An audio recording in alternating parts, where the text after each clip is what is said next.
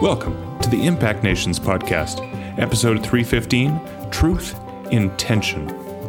In this third and final episode on the cross, Steve considers three historical views of what Jesus' descent into hell was all about. I've got a lot of notes tonight, and I don't know any time in this series that I've spent as much time studying and preparing as I have for tonight. And again, part of that is a product of this being a topic that I've never ever taught on before. And part of that is it's been a remarkable couple of weeks, especially this past week, of the Lord just speaking to me. Even before all my friends came for dinner, I just had been kind of working away, and I went out for a walk, and he just was downloading even more. So that's why I prayed that the Lord would really give us grace. He'd help me to share some of what is I've never said before. And so hopefully some of it might even make sense. This group, we eat together, which I love. I do the teaching, and then we usually spend some time in prayer, some responsive psalms. We pray every week one of the creeds. The Apostles' Creed says he was crucified, dead, and buried. He descended into hell. On the third day, he ascended into heaven. I want to begin tonight with a quote. There's going to be a lot of scripture and some quotes going back, more than 1,800 years, some of them. But I want to begin with a quote from an Orthodox bishop and historian who said this: the descent, Bishop Alfeyev, by the way, the descent of Christ into Hades is one of the most mysterious, enigmatic, and inexplicable events in the New Testament history. In today's Christian world, this event is understood differently. Liberal Western theology rejects altogether any possibility for speaking of the descent of Christ into Hades, literally, arguing that the scriptural texts on this theme should be understood metaphorically. The traditional Catholic doctrine insists that after death on the cross, Christ descended to hell only to deliver the Old Testament righteousness from it. However, many church fathers and liturgical texts of the early church, of the Orthodox Church, repeatedly underline that having descended to hell, Christ opened the way to salvation for all people, not only the Old Testament righteous. The descent of Christ into Hades is perceived as an event of cosmic significance involving all people without exception. They also speak about the victory of Christ over death, the full devastation of hell. Now, how can these 2 points of view be reconciled? What was the original faith of the church, and what do early Christian sources tell us about the descent of Christ into Hades? So that quote is the framework for where we're going tonight. Christ's descent into Hades, or hell, and we'll explain the difference in the term later, but it was universally accepted by the church for over the first 800 years. It was consistently taught and proclaimed through the liturgy of the church. It was often called the harrowing of hell or the harrowing of Hades. But for most of us who are part of the evangelical tradition, this is something we've never been taught about. So tonight, we're going to look at some scriptures. We're going to do a short overview of what the church fathers had to say about this. We're going to briefly look at our terminology of Sheol, Hades, hell, and we're going to look at three primary historical views of Christ's descent and what it means for us. So we're going to probably have to walk fast. So let's talk to begin with the scriptures, the descent of Christ in the scriptures. Christ's descent into hell, Hades, Sheol, can be found in both the Old and New Testament. It forms part of the whole arc of the biblical narrative of how God saves us through Jesus Christ. Hell can be understood as the holding place where the souls of the good and the bad went after death. You remember the story of the rich man and Lazarus in Luke 16. We'll talk a little more about that later. Hades is to be distinguished from Gehenna, which is the place of eternal torment, and we'll get to that later too. The two most explicit scriptures in the New Testament are 1 Peter 3:18-21. Christ suffered for our sins once for all time. He never sinned, but he died for sinners to bring us safely home to God. He suffered physical death, but he was raised to life in the Spirit, so he went and preached to the spirits in prison, those who disobeyed God long ago, when God waited patiently while Noah was building his boat. Only 8 people were saved from drowning in that terrible flood. And that water is a picture of baptism, which now saves you, not by removing dirt from your body, but as a response to God from a clean conscience. It is effective because of the resurrection of Jesus Christ. I probably just put in more than I needed to there. But if you see that in verse 19, Christ went and preached to the spirits in prison. The other very explicit verse is also in 1 Peter. It's chapter 4, verse 6. For this is the reason the gospel was proclaimed even to the dead, so that though they had been judged in the flesh, as everyone is judged, they might live in the Spirit, as God does. So now let's look a little bit at Old and New Testament scriptures. And there's lots, but I want to give you a context for the Old Testament. I've been teaching you since that first podcast series on John that Christ is the interpretive key to the Old Testament. In this series, at the beginning, we talked about Christ before time, then we talked about Christ in the Old Testament. Probably some of you remember that. Christ is the interpretive key to the Old Testament. I wish the church knew that. It would help settle out a lot of things. There's a number of passages that refer to Sheol, which is exactly equal to Hades. It's just the first word. Sheol is Hebrew, Hades is Greek. They're synonymous. And that is the place of waiting for the dead. I was thinking about it as I was walking today in Psalm 16:10. For you will not abandon my soul to Hades, or Sheol, or let your Holy One experience corruption. In fact, Peter quoted that in Acts 2, the Pentecost sermon, right?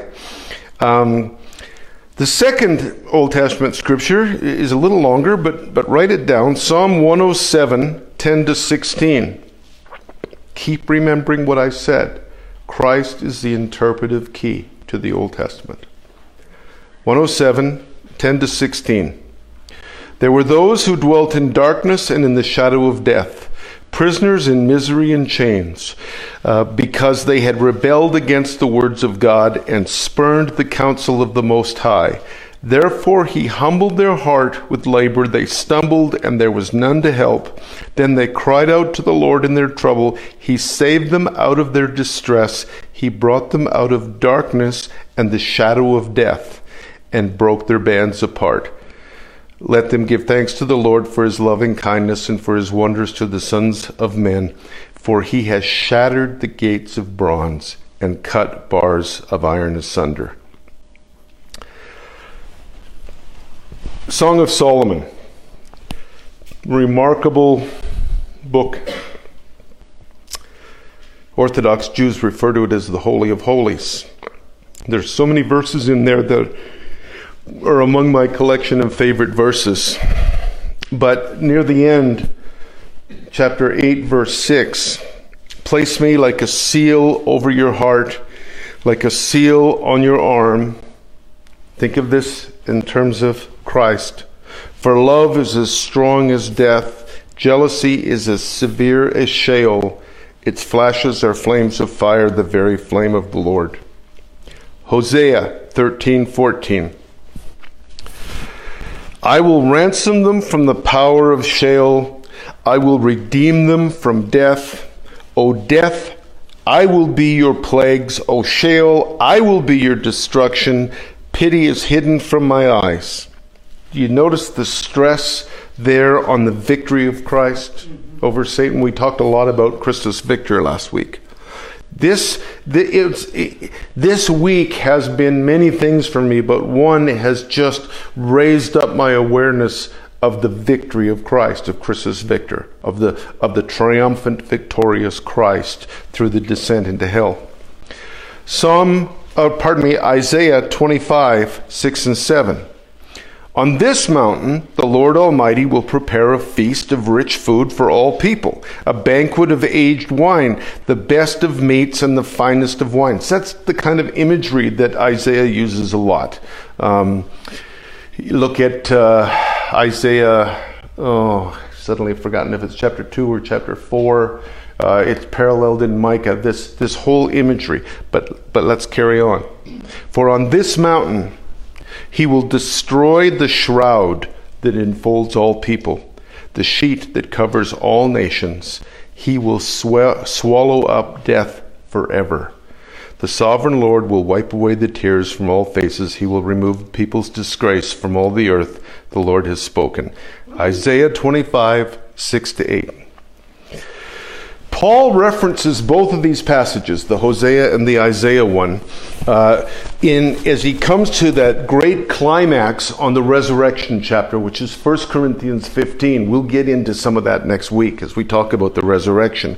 But it's an incredible chapter, really long chapter, and it builds to this climax, and he's drawing exactly from those two passages when he writes, when the perishable has been clothed with the imperishable, the mortal with immortality, then the saying that is written will come true. Death has been swallowed up in victory. Where, O death, is your victory? Where, O death, is your sting? You see again Paul's emphasis on the victorious Christ. Now let's look at a few verses in the New Testament.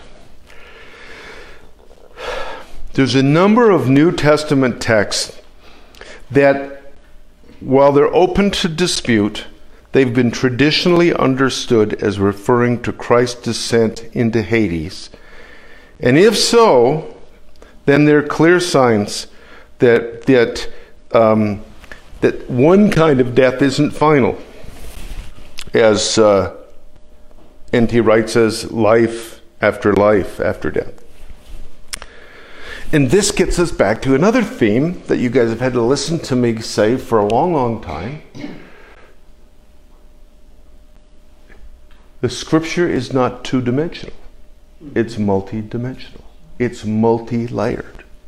We just saw a little hint of it there with some of those Old Testament Scriptures, right? Could you see how Christ began to reveal the Old Testament? So, understand in the New Testament, one can look at it just literally, as I've said all along, two-dimensionally, or one can begin to understand a depth of meaning and often a multi-layered meaning. So here's a few of them. Matthew 12:40. For just as Jonah was in the belly of the fish for 3 days and 3 nights, so the Son of Man will be in the heart of the earth for 3 days and 3 nights. That's Matthew 12:40. Matthew 27:51 and 52. Just then the temple curtain was torn in two from top to bottom. The earth shook, the rocks were split apart, and the tombs were opened, and the bodies of many saints who had died were raised. They came out of the tombs after his resurrection and went into the holy city and appeared to many people. That was Matthew 27:51 and 52. Acts 2:31. Just a few verses later to what I referenced out of Peter's sermon on the day of Pentecost.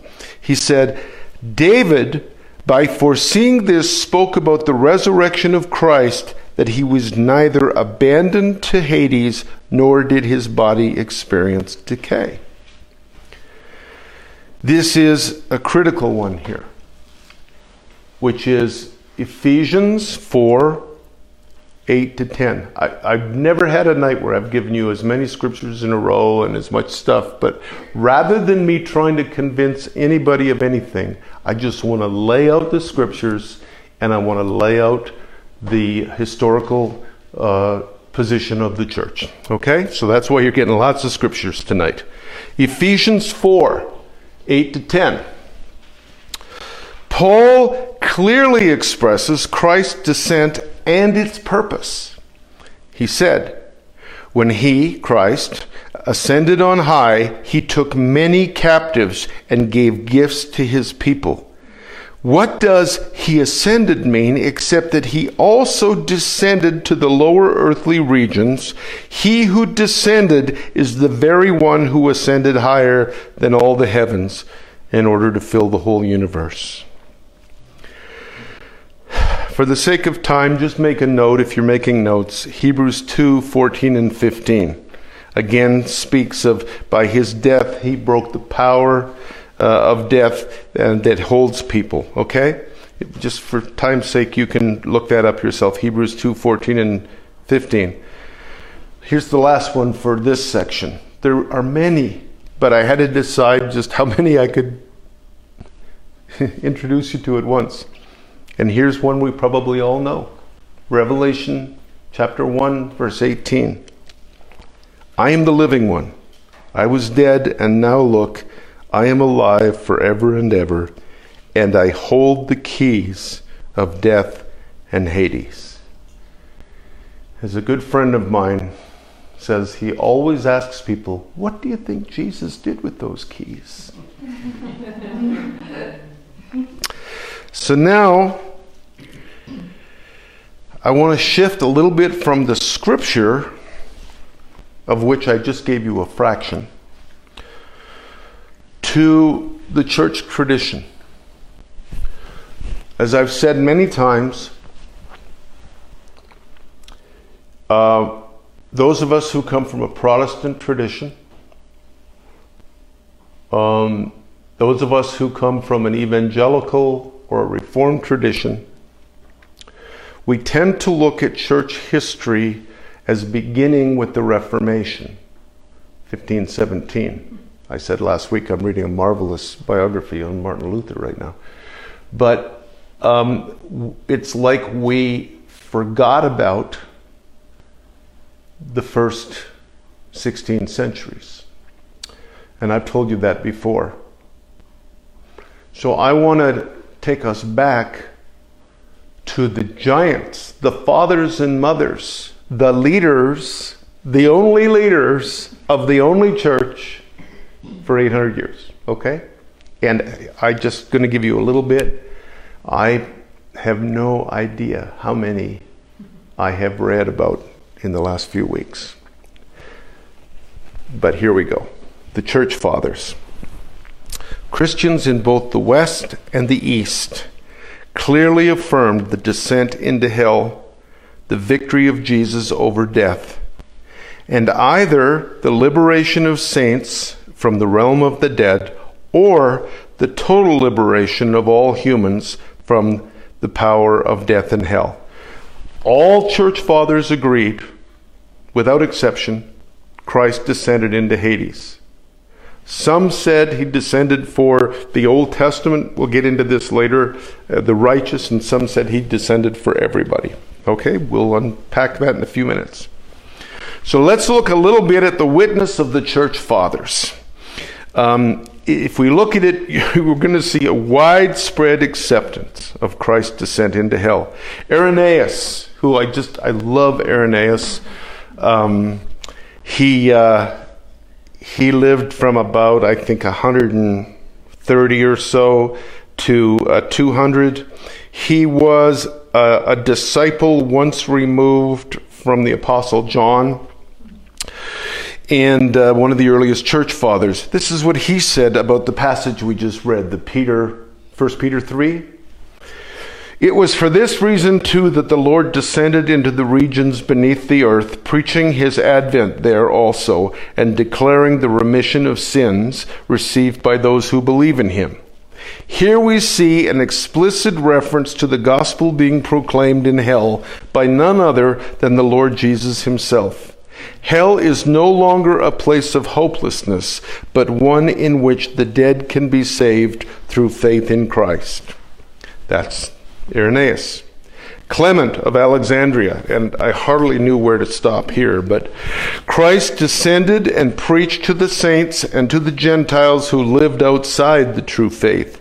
Hell for Clement was a place of reformation, which takes us back to one of our key points last week. Remember, we talked about retributive versus restorative justice. You guys remember that? And because in the Reformed tradition, for them the whole issue was the justice of God had to be satisfied. We talked a lot about that judicial worldview. That automatically led them to a retributive justice. Do you know what I mean by that word? It means you got to pay. Justice is about you got to pay. And I said that I believe that was a projection because that's like the universal human spirit is, that guy did me in, he's got to pay, right? And so that was extended in Reformed theology to God. Whereas restorative justice says it's not about punishment, it's about transformation. Remember we talked about that last week? So let me just say this again. Hell, or Hades, for Clement, was a place of reformation. Another church father, honestly, I'm just giving you a few. Cyril of Jerusalem. He lived in the 300s. In his lectures to the church, he taught Christ's descent into hell was to redeem the righteous. He said this, he was truly laid as a man in a tomb of rock, but rocks were rent asunder by terror because of him. He went down into the regions beneath the earth, that thence also he might redeem the righteous. Jesus, who descended into hell alone, but ascended with a great company. For he went down to earth, and many bodies of the saints which slept arose through him. Death was struck with dismay on beholding a new visitant, was his word, descend into Hades, who was not bound by the chains of that place. That is Cyril. If you want to treat yourself, read the church fathers. Let me give you a little bit of St. Augustine. Everybody here has heard of St. Augustine? Early 5th century, a giant. A Western father. There's Eastern fathers and Western fathers. And we'll talk about him again a little later. But here's a quote from St. Augustine. It is established beyond question that the Lord, after he had been put to death in the flesh, descended into hell. For it is impossible to gainsay either that utterance of prophecy, you will not leave my soul in hell, an utterance which Peter himself expounds in the Acts of the Apostles, lest anyone should venture to put upon another interpretation, or the words of the same apostle in which he affirms that the Lord loosed the pains of hell in which it was not possible for him to be held. Who therefore, except an infidel, will deny that Christ was in hell? Typical St. Augustine, he doesn't sugarcoat it, he just lays it right out there. Everybody still with me? Yeah. Okay. And by the way, I'm aware, I'm sure there's a lot more, but I'm aware of at least 19 church fathers who wrote specifically about Christ's descent into hell. As a variation to that, or in addition to that, I want to just touch on a couple of little examples of early church liturgy. Now, you know that I believe liturgy is really important for us.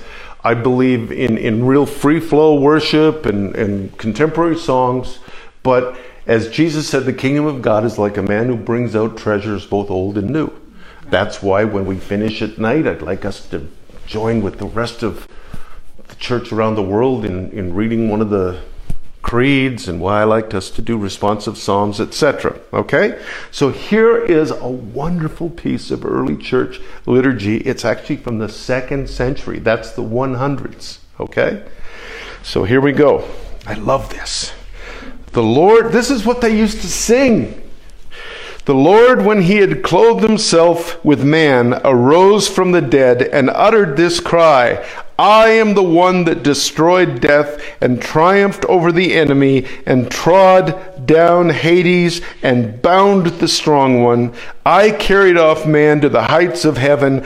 I am the one, says the Christ. Come then, all you families of men who are compounded with sin, and receive forgiveness of sin. For I am your forgiveness. I am the Pascha of salvation. I am the Lamb slain for you. I am your ransom. I am your life. I am your light. I am your salvation. I am your resurrection. I am your King. I will raise you up by my right hand. I am leading you up to the heights of heaven, and there I will show you the Father from ages past. Could I have a hallelujah, somebody? Hallelujah! By the 2nd century, Christ's descent into Hades was an inseparable part of Christian worship. Already in the 2nd century, Christ's redemptive sacrifice was understood for all people without exception. Salvation not for the righteous only, but for all who have, according to what we just read, sullied themselves with sin. He says, come, be forgiven, be cleansed. After destroying death, vanquishing the enemy, trampling down hell, binding the strong man, the devil, Christ calls all to himself in order to grant forgiveness of sin and to lead them to the Father. I mean, is that a wonderful liturgical hymn or what? I'll just give you one little one before we move on. Christ is risen from the dead, trampling down death by death, and upon those in the tomb bestowing life. That's an early Easter hymn.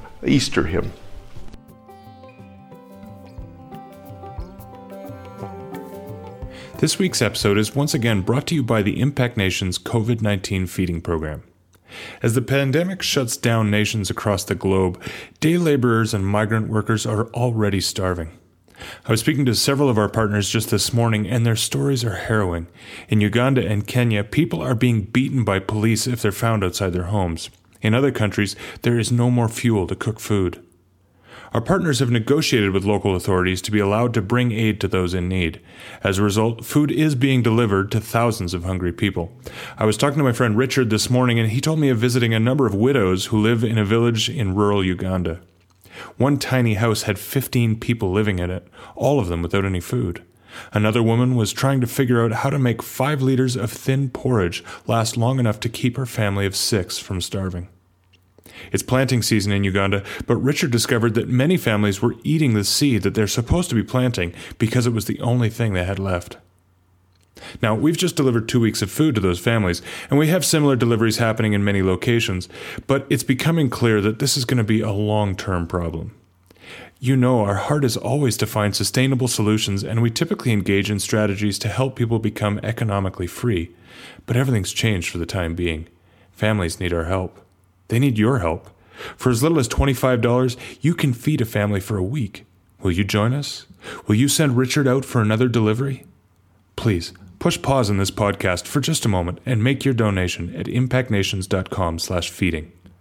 Thank you for partnering with us. Together, we are rescuing lives. And now, back to the podcast. We got to take a few minutes and define our terms, okay? The descent of Christ to hell is often called the harrowing of hell. You may have heard that expression.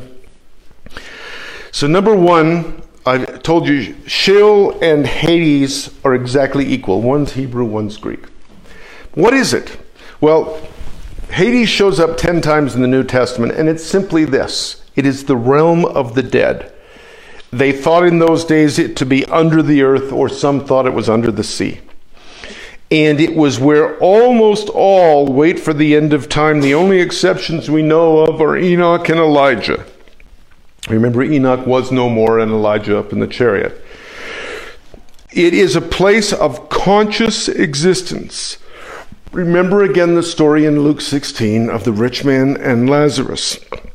But remember about that story, which we'll talk about a little more later. Remember, it's a parable. It's a parable. It's not historical. It's a parable. Say parable. Parable. Thank you. So Hades is like this place of waiting. And there's conscious awareness, but it's a place of waiting. Hell. Here we go. Did you know there is no literal word in the entire New Testament for hell? Hell is an Anglo-Saxon word that was used centuries later by translators. And as we got into the Middle Ages, the early Middle Ages, it became more and more dramatic. It took on more and more vivid imagery and shape.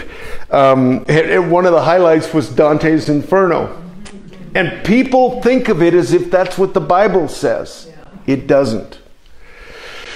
Now, there is a word that is used 11 times in the Synoptic Gospels, Matthew, Mark, Luke, and that is Gehenna. Have you guys all heard of that word? Yeah. Gehenna is translated as hell. Again, it's quite a transliteration because there's no biblical word hell. But it's used 11 times in the Synoptics and once in the book of James. It was thought for a long time, in some of your commentaries it'll probably still say this, but it was thought Gehenna was to be a dump that was used for burning refuse outside the city. However, archaeologists can't find any sign of it, which is interesting, isn't it? It was a metaphor. Gehenna was a metaphor for coming destruction. If you look closely when Jesus talked about it again and again and again, it's a metaphor for AD 70, for there is total destruction coming.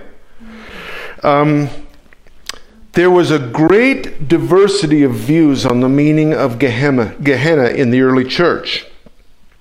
However, our understanding of Gehenna is made a lot more difficult by the total lack of any language of Gehenna in the earliest writings we have. Paul makes no reference to hell. 0. John's Gospel, 0. The writings of the early church fathers. But clearly Jesus spoke about Gehenna. I'll give you a few verses, and we know them because we know the infernalist verses, which in part goes back to our worldview of justice needs to be retributive, right? So you know these ones. Mark 9, if your hand causes you to stumble, cut it off. It's better for you to enter life maimed than to have 2 hands and go to Gehenna, to the unquenchable fire. The classic from one of my favorite passages in Matthew 25:41, from the sheep and the goats. Then he will say to those that is left, you that are accursed, sorry, I get distracted. You that are accursed, depart from me into the eternal fire. Now, tonight we don't have time, but I want you to know that in the Greek, eternal doesn't mean eternal.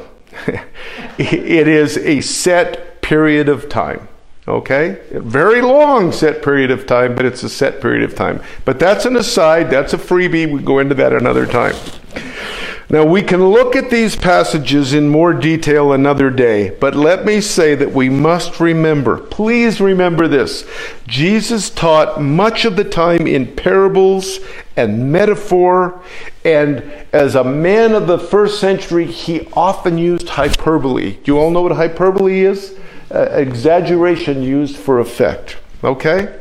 Now, let me give you a couple of other scriptures on this theme, only from Paul.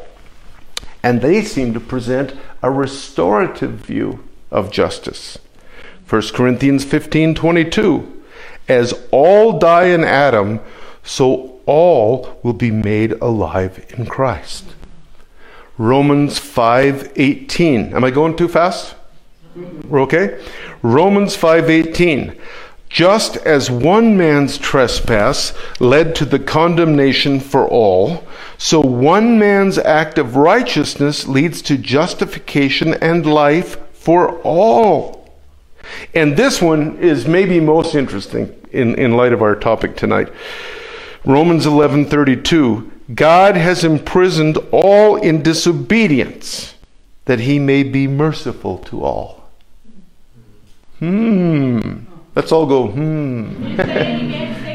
Romans 11:32, God has imprisoned all in disobedience, that he may be merciful to all.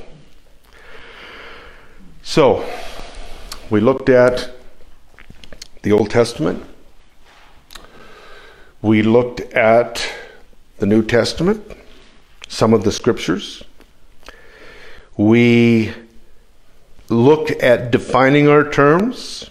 Hades is a place like a waiting place. It's conscious. It's not they're unconscious. But hell is an Anglo-Saxon word that is that's usually the translation for Gehenna. All right. And now we're going to look at 3 views of Christ's descent into hell. And like I did at the beginning, I want to contextualize this with a quote from a writer I like very much, Bishop Ware, W-A-R-E. It is important, therefore, to allow for the complexity of the scriptural evidence. It does not all point in the same direction. But there are 2 contrasting strands. Some passages present us with a challenge. God invites but does not compel. I possess freedom of choice. Am I going to say yes or no to the divine invitation? The future is uncertain. To which destination am I personally bound? Might I perhaps be shut out from the wedding feast? But there are other passages which insist with equal emphasis upon divine sovereignty. God cannot be ultimately defeated. All shall be well, and in the end, God will indeed be all in all. Challenge and sovereignty, such are the 2 strands in the New Testament, and neither strand should be disregarded. Truth and tension. I've taught you this at different times over this past year. We evangelicals, we charismatic evangelicals, we do not live well with paradox, with truth and tension. We do not. And I'm not going to go down that road anymore tonight. But let me just say, there is paradox. Jesus' teaching is filled with paradox. Okay? So, is that my phone that's going off? Oh, okay. That's all right. I just didn't know if it was mine, if that turned off. So, these are the 2 strands of the New Testament, and neither strand should be disregarded. Christ, the protagonist, breaks the gates and the bars of Hades. He overpowers Satan and his demons and breaks their resistance. Christ then illumines Sheol with his light. He destroys death and opens the way for the dead to rise. That's the context. Now I'm going to give you 3 views. The first one is the Reform or Calvin view. John Calvin dismissed the descent of Christ into Hades. He not only ignored over 1,000 years of doctrine, of deeply theological thinking, he called the descent a fable. Luther never did this. He continued to teach on the descent of Christ. Why would Calvin turn his back on the church fathers? And I would say turn his back arrogantly. I read some quotes and it just made me mad. Why? Because of what I taught you last week. Calvin was locked into a PSA, penal substitutionary atonement framework, where in that framework, all that took place at the cross was a legal transaction between Jesus and the Father. Therefore, once that transaction took place, nothing else mattered. Everything mattered in that transaction right there. I've told you for the past few weeks that the cross is central to everything. By that, I mean all that took place on Friday, Saturday, and Resurrection Sunday. They all belong together. To ignore the teaching on Christ's descent into hell, Calvin brings a novel, allegorical reading to the Apostles' Creed. Calvin's reading is a minority position, and it can be seen in the fact that Martin Luther embraced the traditional reading of the Apostles' Creed. The Anglican Church embraces it. And I'm just using Protestant examples. Of course, the Roman Catholic Church, the Orthodox Church did. The fact that we as evangelicals, I want you to think about this for a minute. The fact that we as evangelicals hear so little teaching, if any at all, on Christ's descent is a clear indication of just how predominant the Reform/Calvin view is in the evangelical church. Where Protestantism puts the emphasis on the forgiveness of sins obtained transactionally through Christ's death on the cross, the traditional view, embraced by Anglicans, Lutherans, Catholic, Orthodox, puts the emphasis not on the transaction, but on the defeat of sin, death, and the devil through Christ's life, death, and resurrection. Last week I told you that's called Christus Victor. What saves us is not an event, but a person. You got that? What saves us is not an event, but a person, Jesus Christ. And I believe that this is a far richer and fuller picture of salvation in Christ. So that's the Calvinist view. Here's the second view. Christ descended into hell as a triumphant king in order to proclaim his victory over sin, death, and the devil, to declare it to the saints who had died before him. He preached to the righteous saints who were being held in captivity in Hades, and he set them free. The Old Testament saints were liberated. For St. Augustine, we gave you a big long quote a few minutes ago, but he insisted that only those who followed Christ were liberated. There was no second chance. Everybody still tracking? So that's the second view? Yes. The third view is that Christ descended into Hades to proclaim his total victory of Satan and death, but he came to declare it to everyone.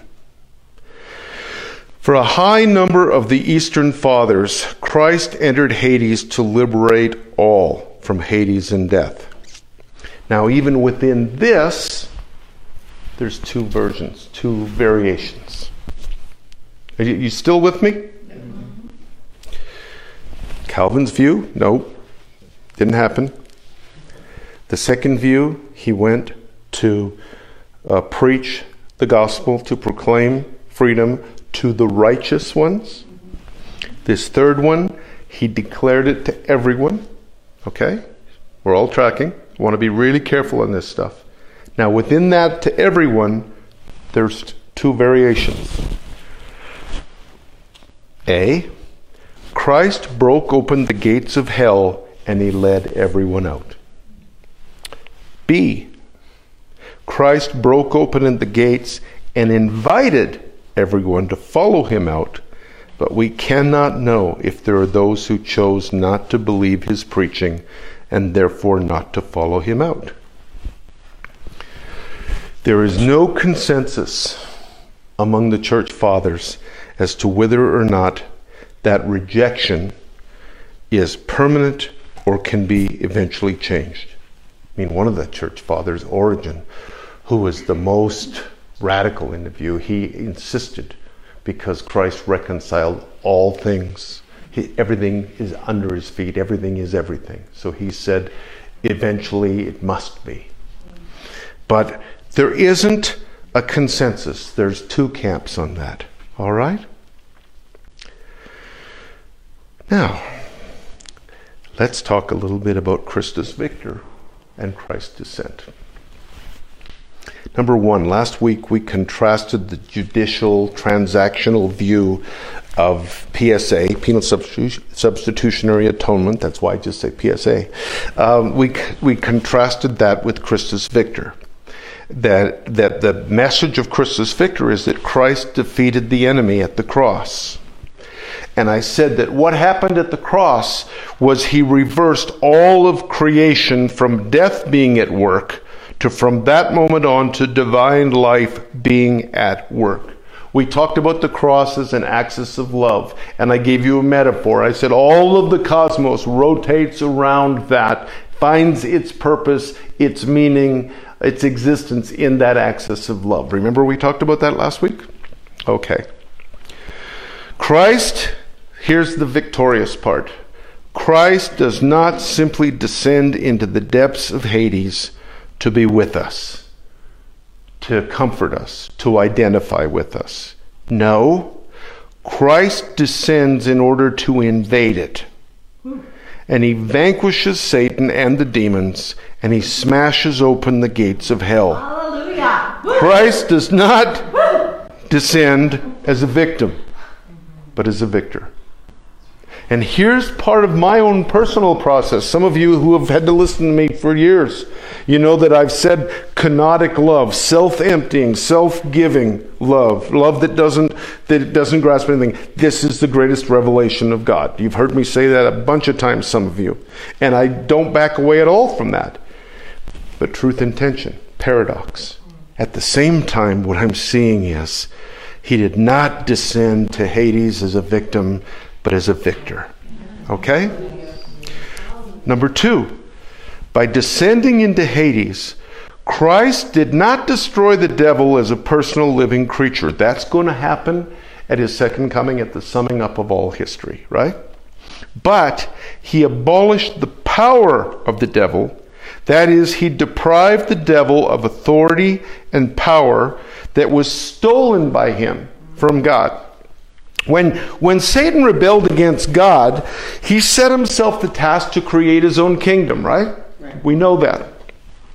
And so that to me means that there would be a place where he would be the master, a space where God's presence could not be felt.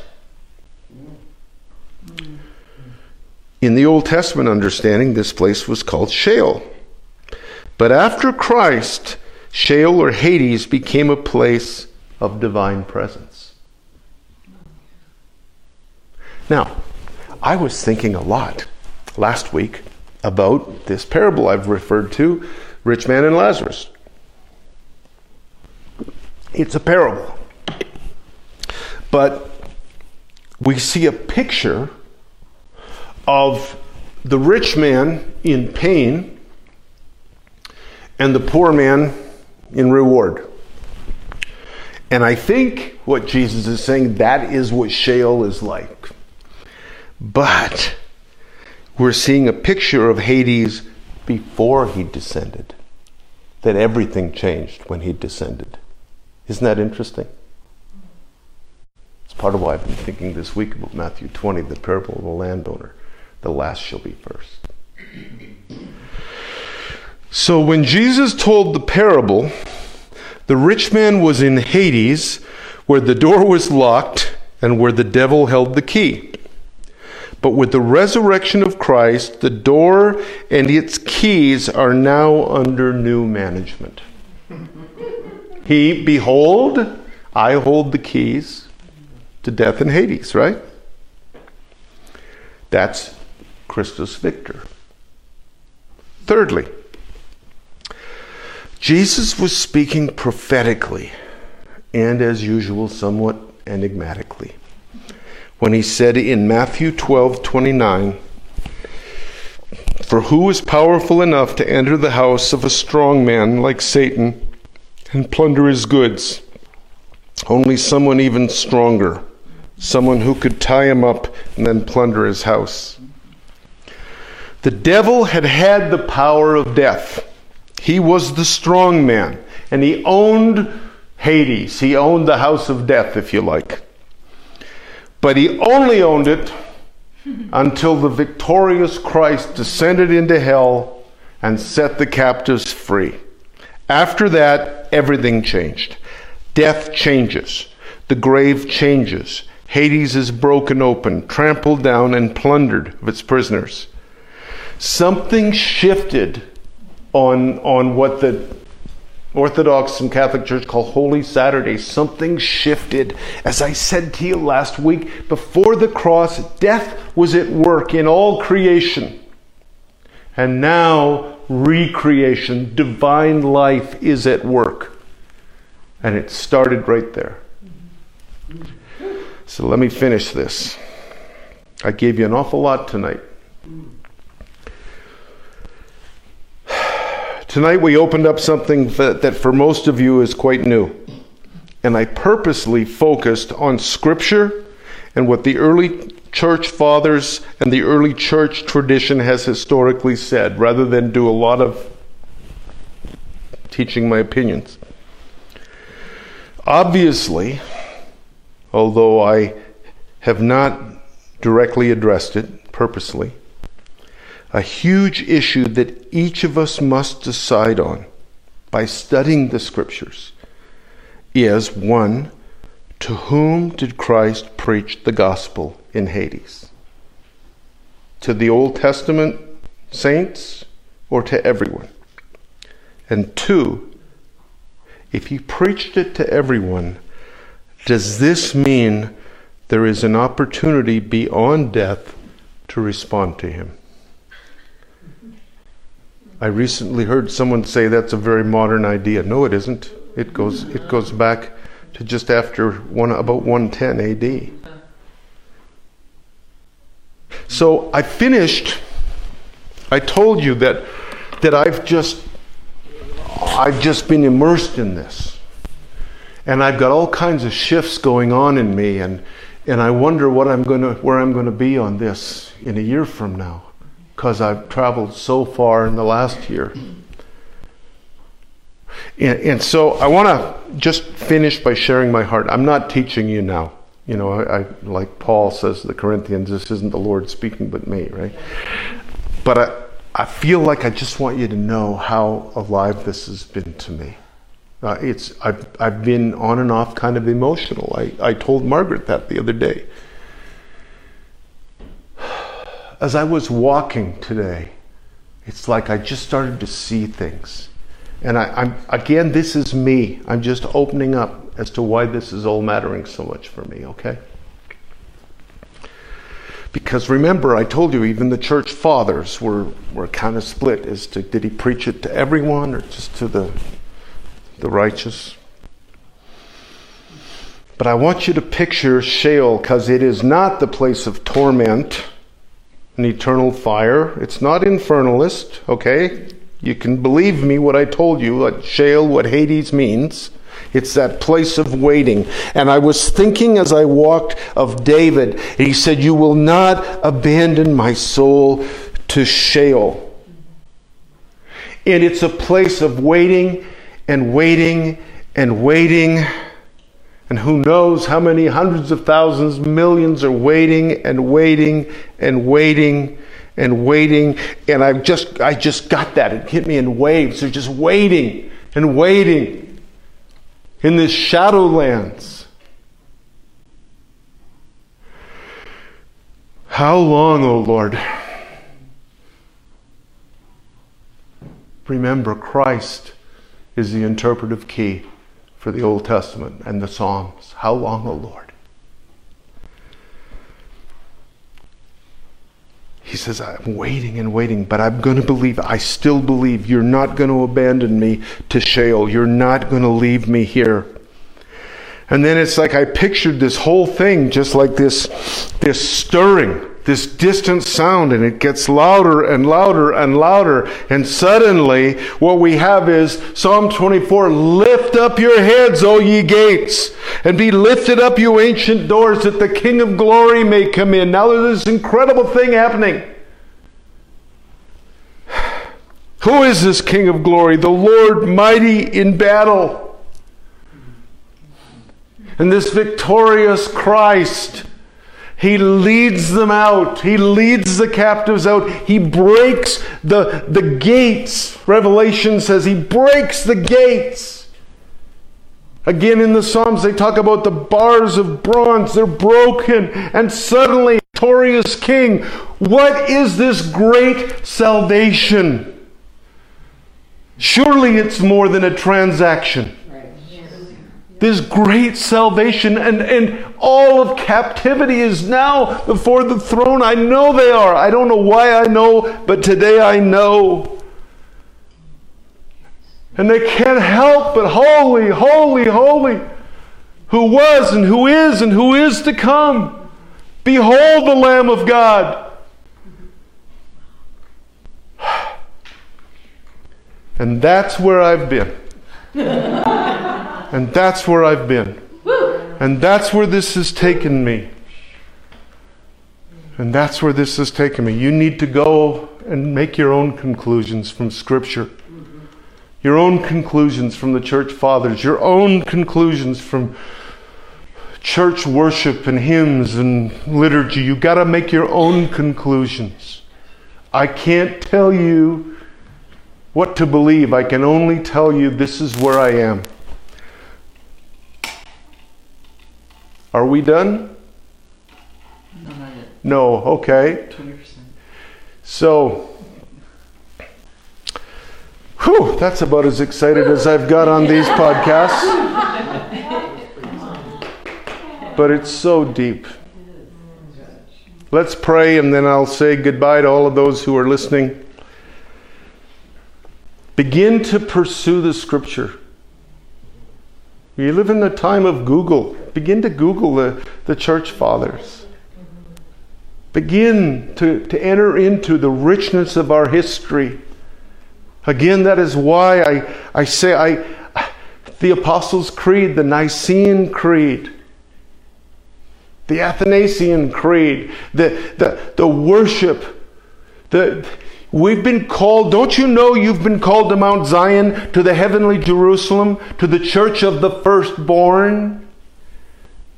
I believe in the Holy Spirit, the Holy Catholic Church, the communion of saints, the history that we have.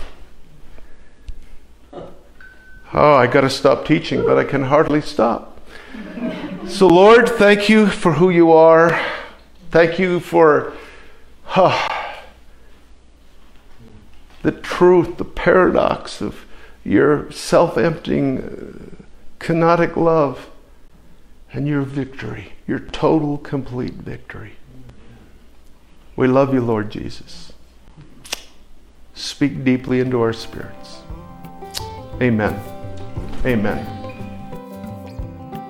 That concludes another episode of the Impact Nations podcast. Next week, we'll be joined by Brad Jerzak for our third and final discussion in this series on the cross.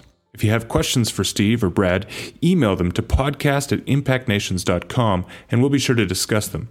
Better yet, if you'd like to join us live, we'll be recording that episode on Wednesday, April 15th at 9:30 a.m. Mountain Daylight Time.